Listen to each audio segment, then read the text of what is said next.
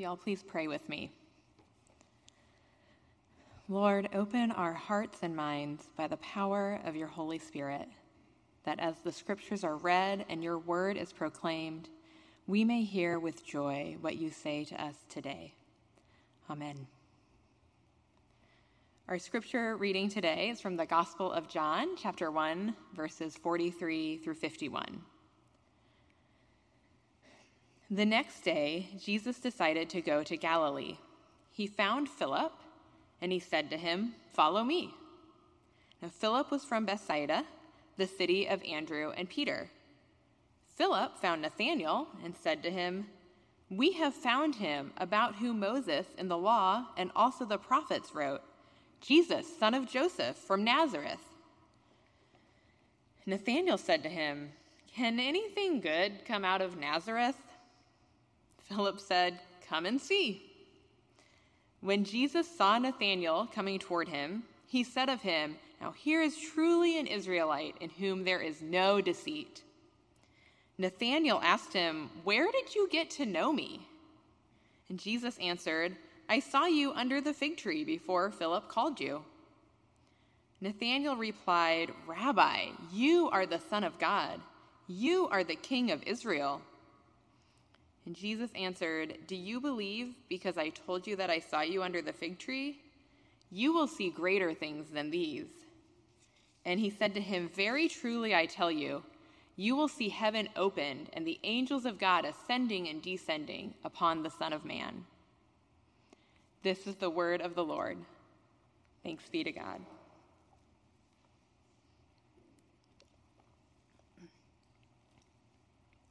When I was a child, I often played books on tape in my bedroom to fall asleep at night. I had a small number of them that I listened to on rotation, and among them were the first 3 Anne of Green Gables books. I listened to them so frequently that I was basically a resident of Avonlea, the small Canadian town where Anne lived. I knew all the neighbors, I knew everyone's life story. I was fully absorbed in the world that Lucy Maud Montgomery had constructed for her adolescent imaginative girl in 19th century Canada. And so perhaps as a sign that maybe I should have spent more time with my Bible and less time in Avonlea as a child, when I first read through today's passage to prepare for this sermon, my mind immediately went to Anne's closest neighbor, Mrs. Rachel Lynde. Mrs. Lynde is the town busybody in Avonlea. She knows everything about everyone. She's not afraid to share her opinions, whether or not she really has any idea what she's talking about. And we get this description of her in Anne of Avonlea. She looked upon all who had the misfortune to be born or brought up elsewhere than Prince Edward Island with a decided, "Can any good thing come out of Nazareth" air. Now, as an 8-year-old, I didn't really know what "can any good thing come out of Nazareth" mean, or where or what Nazareth was. I assumed it was just some Canadian phrase that people used, but I certainly got the gist of what she was saying. And the thing about Mrs. Lynde is that she just didn't trust things outside of her experience. Nowhere do we see this more clearly than in her relationship with Anne, who is an orphan from Nova Scotia, not from Prince Edward Island. She was adopted when she was about 12 by the Cuthberts, who are 2 unmarried siblings. When Mrs. Lynde hears about this, she immediately goes to the Cuthberts to tell them all the things that are going to go wrong with an orphan from Nova Scotia, including a story she's heard about one who poisoned their adoptive family. The thing is, she has some knowledge of outsiders. She's heard these stories, but she has no personal experience. Anne, however, is incredibly charming, if a little bit of a mess. And she eventually wins Mrs. Lynde over with her sweetness and her charm.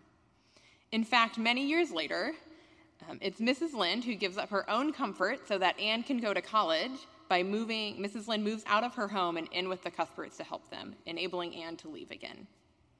She learned that, in fact, something good can come out of Nazareth, but it didn't happen until she could pair what she knew with a personal encounter.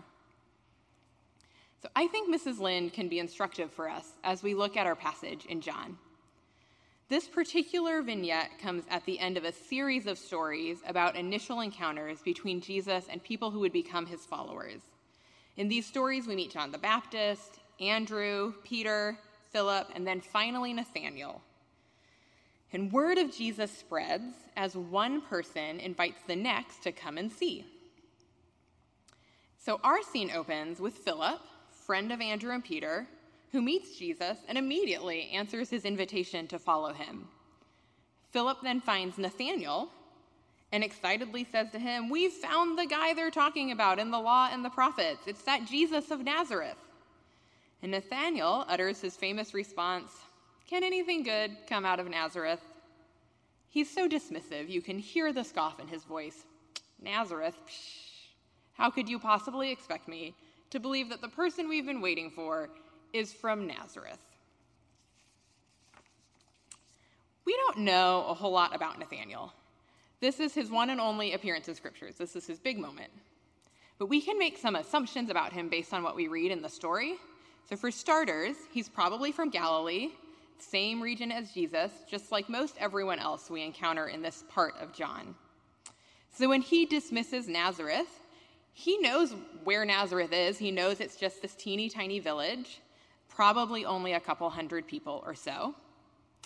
Nathanael also appears steeped in Jewish tradition, so we can assume that when Philip says, "him about whom Moses in the law and the prophets wrote," Nathanael's intimately familiar with the messianic prophecies that Philip is referring to. We can also assume that Nathanael is not ignorant of the many people, both in his lifetime and leading up to his lifetime, who have already tried to step up and fulfill those prophecies and claim them for themselves. So I think Nathanael's question isn't so much a contemptuous one as probably just a weary one. What he's saying to Philip is, "I get the promise you're making me, but why should I get my hopes up for this particular guy? What makes this Jesus special, or any different from the other men before him making the same claim? Can the one thing that I really hope and long for come from Nazareth?" And I love Philip's answer. He understands Nathanael's skepticism and weariness. He doesn't try to reason with him or prove anything to him. He simply invites him, "Come and see. Come on, meet the guy for yourself. See what you think." And before Nathanael can even greet Jesus, Jesus tells him something about himself. He calls him a man in whom there is no deceit. Despite the fact that they've never met, Jesus knows Nathanael. He knows that Nathanael is going to call things like he sees them, and he praises him for it. Which, of course, makes Nathanael wonder, how on earth do you know anything about me? And Jesus tells him, "I saw you sitting under the fig tree." Now, we don't know what Nathanael was doing under that fig tree. We don't know when Jesus saw him, when he was there. But that's really not the point. The point is that Nathanael knows when he was under the fig tree. He knows what Jesus is talking about. And the knowledge triggers a transformation in him. Whatever skepticism he entered this encounter with vanishes. And he makes an astonishing declaration about Jesus. "Rabbi, you are the Son of God, the King of Israel." These are not terms that Nathanael would throw around lightly. Nathanael's a good, knowledgeable Jew of his day. These terms, Son of God, King of Israel, they have specific meaning for him.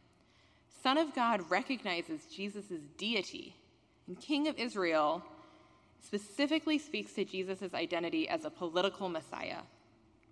These are big, bold claims. Remember when he scoffed earlier at Philip's assertion, just a little bit before in the story, that Jesus was the one written about in scriptures? Well, now Nathanael has made a complete reversal. He not only believes what Philip said, he's willing to publicly proclaim it. So what do we learn from Nathanael? I think we would do well to remember that prior to meeting Jesus, Nathanael was already a man who knew something of the world around him, and he was clearly steeped in his own religious tradition. He has studied, he has put in the work to seek God through knowledge. And so there's an exhortation for us to do the same. We also need to be people of learning, people who seek knowledge of God and the world. Then Nathanael's knowledge is transformed by an experience with Jesus. It's not replaced, but it's redirected so that Nathanael, the man without deceit, can see and proclaim the truth. From this encounter between Nathanael and Jesus, we learn an important lesson for our own lives. Gospel transformation happens when the knowledge of God and the world comes face to face with the living God. And we are compelled outward as proclaimers of and workers for the truth. We say with Nathanael, Rabbi, Son of God, King of Israel. We echo Philip in inviting others to come and see. We enter into the work of God's kingdom. And friends, I don't know if there's ever been a time in my life when we need people who have been transformed for the work of God's kingdom than we do right now. We need people who are called to the kingdom work of truth-telling, of justice-seeking, of peacemaking and hope-sowing and joy-reaping. As I think about what this might look like in our world, I think of Dr. Martin Luther King, who we celebrate this weekend, especially tomorrow. We look at his legacy in our world as a defender of justice and peace. When I learned about Dr. King as a child, what I remember learning about was his work as a leader in the civil rights movement, and particularly his emphasis on nonviolence. And it wasn't until I was much older that I understood that his work was fundamentally rooted in the gospel. I think on the whole, we just fail to appreciate what a profound theological emphasis he had. In fact, Cambridge theology professor Elizabeth Phillips calls him one of the most prominent political theologians in the modern era. He was a giant in theology. And his commitment to justice and the equality of all people, his beautiful vision of the beloved community, and his unbelievable capacity to suffer for the cause, they were all an extension of his understanding of God's action in redeeming the world, married with his own personal experience of God at work. He was, of course, an incredibly gifted man, but what made those gifts transformative for our world was the power of the gospel in his life, turning those gifts to the work of God's kingdom in Dr. King's unique call. Dr. King explored these motivations, particularly his capacity to withstand grave harm for the sake of justice, in a 1960 article called Suffering and Faith. And I'm going to share a piece of that with you because I find it so convicting.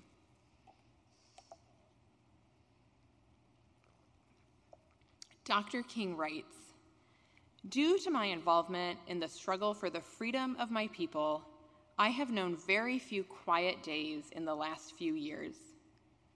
I have been arrested 5 times and put in Alabama jails. My home has been bombed twice. A day seldom passes that my family and I are not the recipients of threats of death. I have been the victim of a near-fatal stabbing. So in a real sense, I have been battered by the storms of persecution. I must admit that at times I have felt that I could no longer bear such a heavy burden. I've been tempted to retreat to a more quiet and serene life. But every time such a temptation appeared, something came to strengthen and sustain my determination. I have learned now that the Master's burden is light, precisely when we take his yoke upon us. My personal trials have taught me the value of unmerited suffering. As my sufferings mounted, I soon realized there were 2 ways that I could respond to my situation: either to react with bitterness or seek to transform the suffering into a creative force. I decided to follow the latter course. Recognizing the necessity for suffering, I have tried to make of it a virtue. If only to save myself from bitterness, I have attempted to see my personal ordeals as an opportunity to transform myself and heal the people involved in the tragic situation which now obtains. I have lived these last few years with the conviction that unearned suffering is redemptive. There are some who still find the cross a stumbling block, and others consider it foolishness. But I am more convinced than ever before that it is the power of God unto social and individual salvation. So like the Apostle Paul, I can now humbly yet proudly say, I bear in my body the marks of the Lord Jesus. The suffering and agonizing moments through which I have passed over the last few years have also drawn me closer to God. More than ever before, I am convinced of the reality of a personal God. A couple of things strike me as I read Dr. King's words. First, this is a man who has steeped himself in Scripture and in the Christian tradition. Its echoes are found all throughout his words. He has sought to know God and thus put himself in a position to experience God. Second, the reality of God and the salvation and fellow suffering of Jesus is intensely personal for Dr. King. He has known our Savior and he has experienced Jesus. None of that led him to a quiet life of contemplation and reflection. He did not savor those experiences, dwell peacefully upon them for the rest of his days. No, they strengthened his resolve and clarified his call. The more he knew God, the more he experienced Jesus, the more Dr. King was charged for the work of God's kingdom. You and I, we are not Dr. King. We do not have his same gifts. We are not called to the same work in the same way that he was. But I dare say that we are, each of us, called by the gospel to the work of God's kingdom in a way that is unique to us and our own gifts. I think of my friend Marie, who's a physical therapist. I don't know that I've ever met someone more passionate about the work that they do. She is gifted by God to heal people's bodies, and she approaches her work and her patients with care and with love. If you have ever heard her talk about treating women after mastectomies or trans men after top surgery and how they deserve to have a full range of motion to match the full lives they're going to lead, you would know that treating people's bodies for her is not just a job. It's a ministry of restoration and wholeness. It is kingdom work, and she goes to work with energy and passion because she can see it as such, and she allows God to equip and refresh her for it. Pastor Bill reminded us last week that the work of Epiphany is still happening. Friends, we are called into that work, to the work of God's kingdom, to the work of love and justice and freedom and hope and peace. None of our two calls will be the same. And I pray but will not promise that none of our calls require the price that Dr. King's did. We can prepare ourselves for our calls by allowing ourselves to be transformed by the gospel, seeking to know God more deeply, and allowing ourselves to be sought and found by the God who made us, who calls us, who sustains us, and who loves us. Amen.